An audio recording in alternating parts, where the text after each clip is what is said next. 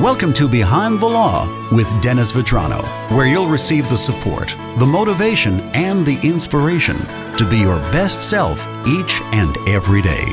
And now, here's your host, Dennis Vetrano. Joe Daly back with Dennis Vetrano, sort of behind the law here today. Yeah. Dennis, we've been doing the feature on the radio as a podcast for so long now. Yeah. And people often ask, why do you do it? What is the motivation behind this? Because you spend an awful lot of time just, in my opinion, just helping people. You're not talking about the law firm most of the time. You're talking about people. Yeah. Well, let me interject for a second. How many episodes about? 360, I believe, somewhere along those lines. Wow. That's a lot. And I will tell you, I enjoy doing this more than anything I do. Talking about what I do and why I do it. You know, and lawyers get a bad rap. I mean, listen, I know, I've been a litigation attorney for over 20 years in every single county, virtually, as far up as Saratoga County and as far down as New York City. So I've been in most, if not all, of the surrounding counties litigating cases, trying cases, doing hearings, calling witnesses. Not the mail it in sort of lawyer stuff, okay? Real high level sort of stuff. And I've encountered virtually all of the lawyers or most of the lawyers that do litigation in that area. And I will tell you, there are some really, really bad ones. There are some really, really bad ones, truth be told. You don't want to hear that. No, I get the clients after the mistakes are made and I'm trying to fix it, or the client that comes in for a consultation and says, this last lawyer botched everything up, or even the comments on our Facebook posts saying, oh, I wish I knew you. One just the other day. I wish I knew you when I went through my divorce process. But the point is, I think the bottom line is those lawyers are in it for the wrong reasons. I've always said, and again, I think our two careers have parallels in many ways, Joe. Very similar. I think, what we were talking about off the air is that I think we both got into what we do because we care about people. We're interested in people. And at its core, want to help people. I mean, that's why I do this. I mean, whatever people say about lawyers, I do this because I want to help people. Okay. And I love advocating. I love the law. I mean, that's part of it as well. But, I think there are too many lawyers out there that look at it like it's a job. The longer I've known you now over these years, the more I know that that's your focus. Right at the beginning, I had no idea who I was going to come in contact with. Yeah. But now, as the relationship has grown, that is your focus. And somebody said to me the other day that Dennis Vetrano guy who talked to on the radio all the time, sounds like sometimes he's talking people out of getting divorced. Yeah. I mean, I think, it's funny. At our office, we have weekly and monthly meetings to discuss all of our cases and to discuss the upcoming calendar and if there are any issues that came up or, again, we're a collective brain trust. We're a staff of, we depending upon different timeframes, we hover between 10 and 12 staff members, all professionals at this area of law. And we only handle one area of law, but we have these conversations about, look, how can we do better? How can we serve the client better? And one of the topics this past Thursday was, look, when I do consultations, clients want hope. They don't want to tell you all. They don't want to hear all the things you can't do. Okay. Oh, I can't do this and I can't do that and I can't do the other thing. They also don't want to hear that used car salesman sort of, well, I'll get you this and I'll get you that. And if you come right in, I'll get you, 25% off. No, what they want you to do is use, hopefully, your vast expertise and knowledge to the 3 or 4 page consultation sheet they fill out, look at their information, and give them a snapshot on how their case should go. How much money they should spend, how long it should take, what their approach should be. So if I have a client that comes in and I see they're a high wage earner and there's a lot of assets, and then I ask them, what is the other side how are they going to look at this case? Is your wife or your husband going to want to fight it out over everything? And I try to create a plan right at the first consultation, a snapshot of how the case should go and what they can expect. And what we can do to help them, to give them hope. It's funny. Somebody shared a quote with me a long time ago that basically said the most valuable thing you can give another human being is hope. I think that's absolutely true. And in your law firm, quite a few people there, as you mentioned. Yeah. But you stay involved with everything. You know what's going on in all the cases. You stay involved with every one of them. Yeah, and I think you need to do that. It's funny. I used to be 5 days a week in court every week, almost full days. And now I'm not directly involved in court as frequently as I used to be. I try, because of the price point, I try to focus my services where they're most valuable. So creating a plan on how the case should go, that's my job, okay? When a case needs to go to trial, organizing your file and making sure everything is done meticulously. So it's done properly, it's done well, and it's done efficiently, which is really important because I can't tell you how few lawyers out there really know how to try cases well. Probably like 1% if you're lucky. And then the legwork, the letters, the phone calls, stuff like that, I really try to leave to my very well-trained support staff. The best. Again, these are all legal professionals here. These are like, paralegals are all Marist grad, ABA certified, trained paralegals. Not somebody that just calls themselves a paralegal but is really not trained to do that sort of work with years of experience and training, which we did internally. But you don't want to pay $4.95 an hour to have somebody drafting a letter or answering a phone call if it's not necessary. You try to be efficient.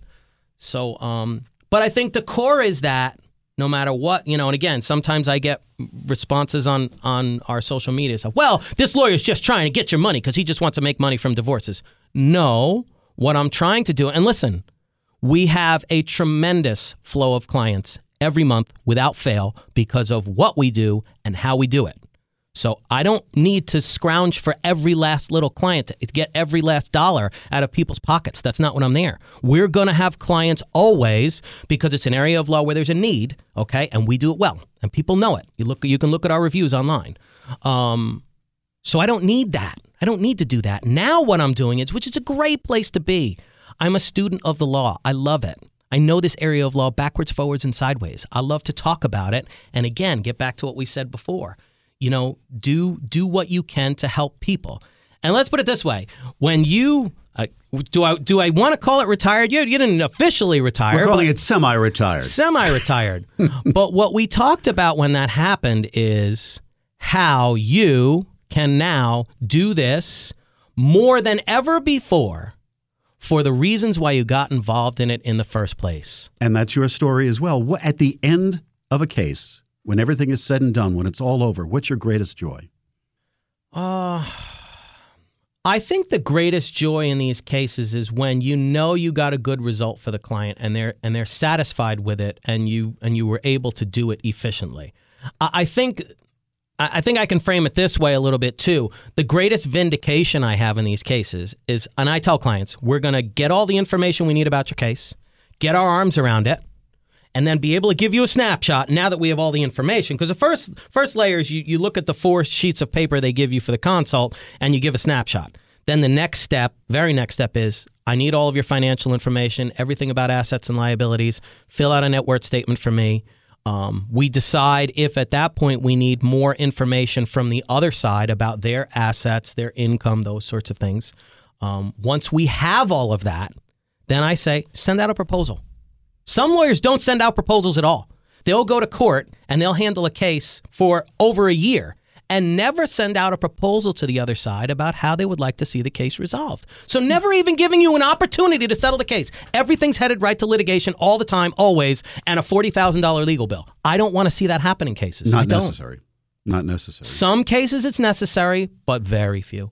Very few. So the greatest measure of vindication for me is when I, within the first couple of months, send out a proposal to the other side, as we do in pretty much every case, and they refuse it, and then months later, a year later, after we go before the judge, the case is settled, although they initially wouldn't agree to it, almost exactly the way we proposed 6, 8, 10, 12 months ago, and it happens more times than it really should.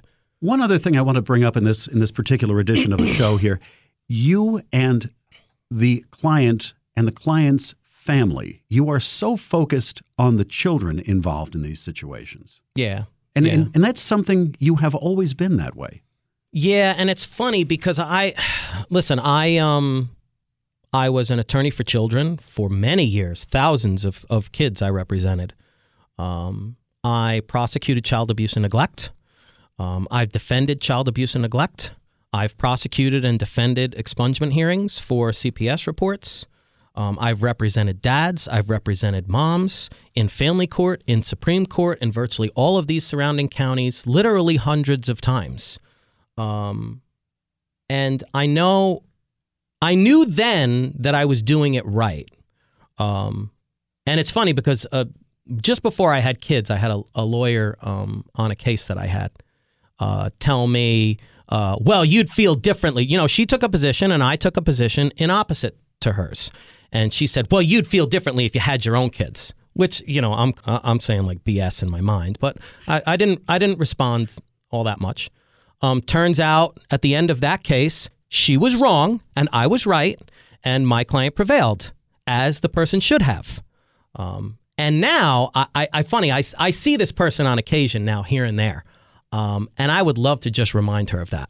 I would so just love to remind her of that. And just basically say, listen, I've got 2 kids of my own. And you know what they've done? They've, what do I want to say? They've indicated to me, or it's been proven to me by having my own kids, that everything I did from the beginning of my career, because I did it well, and I did it with everything I have, was always the right way. I handle these cases the same way now that I have kids as I did before I had kids, because I know I was doing it the right way. Yeah, it's funny. It's funny, that sort of stuff. But having kids is a big challenge, and you know, it's not easy. It's funny. I shared something on Facebook the other day, and a guy that I had represented years ago made a comment, and you know, like said, you know, something like "really" or whatever, kind of snarky comment. But okay, listen, I welcome people's comment, positive or negative. Mm-hmm. I'd like to hear people's feedback. So I encourage you to write in when you see posts on our social media. But the post was about, and I think you remember, it was the podcast basically saying, I think that mothers have this innate sense of a connection with children. A couple of weeks ago, yes. Right, because they carry them and they give birth to them. I mean, they give them life. Dads do too, but my thing, and it's part of my experience as well, is that dads have to work for that a little bit more, maybe more is not the best word, but I think you know, you want to have time with your kids. And I remember myself when I first started out. I mean, I don't know if how old are your kids now? Oh, let's see. Aubrey's 36, 37. Mary's 32, right around there. Yeah. I mean, I don't know if I had legitimate fear, anxiety about having, you know, 1 or 2 of the babies with just me and not mom around. I mean, do you remember feeling that way? I was very good at diapers, though. Okay. If there was a diaper situation, I was there. You were on top of it. I was right. good at that. Other things, not so much, you know. But you're right. And as the guys out there making a living, whatever's going on, working, doing this and that, it's hard to take the time to focus on the children. You come home, you're exhausted, whatever. And I know both parents. But with guys, it does take a little bit more effort. But as you pointed out, it's so worth it. Yeah. At the end.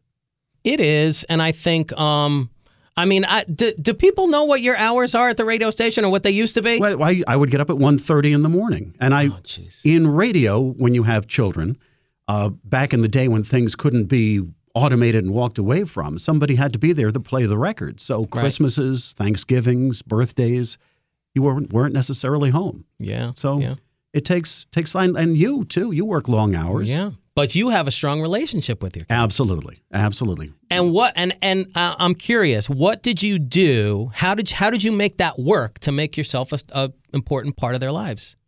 I honestly don't know. Did the best I could to be there. Right. I really did. Right. I really did. And the thing I've mentioned this before. The thing that really hits home for me is Aubrey, my oldest, will still say to me, "You'll always be Daddy." Yeah. Yeah. But you know what? That bespeaks a strong relationship, a connection with your kids. The investment in time is so worth it. And my point is, you made that investment in time. Even though you might not recall the specific things you did, you clearly made that investment in time.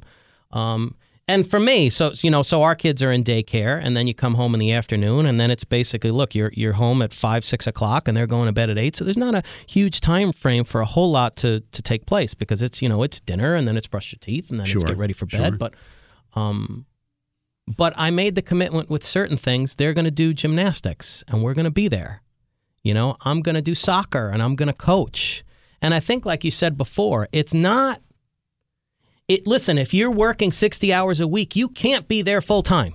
That's okay. Don't beat yourself up over that. But I think you can find things within your schedule to develop a strong relationship with your kids. And I think dads, it's like super important to do that. And it's not easy, but it can be done, and it takes a lot of effort. A good place to leave our conversation today, I think, with some good inspiration for some folks out there, I hope.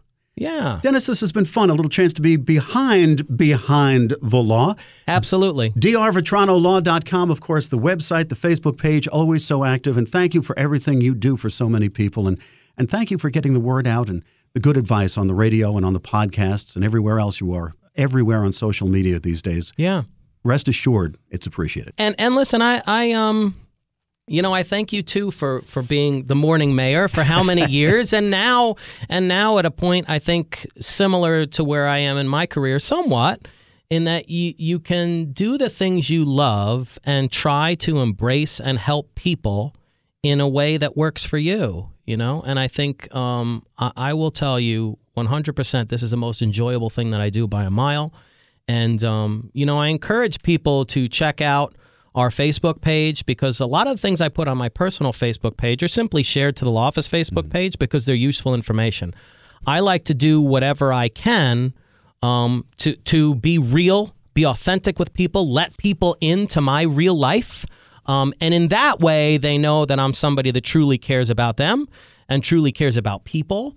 And I'm invested in it. So, you will see information like, articles I think that are inspirational, articles that I read and say, wow, I'm inspired, or financial articles that say, hey, maybe I could do that, those sorts of things. So I encourage people to, keep tuning into the podcast. It will continue to grow. I love it. I know you do. I do too. And I can guarantee to everybody it will be informational and inspirational, as you said, at the same time. Yes, no absolutely. question about it. Absolutely. We'll do a little extended program again soon. Yeah. Dennis, thanks a lot. Good to see you, Joe. Let me shake that hand. Thanks, Dennis.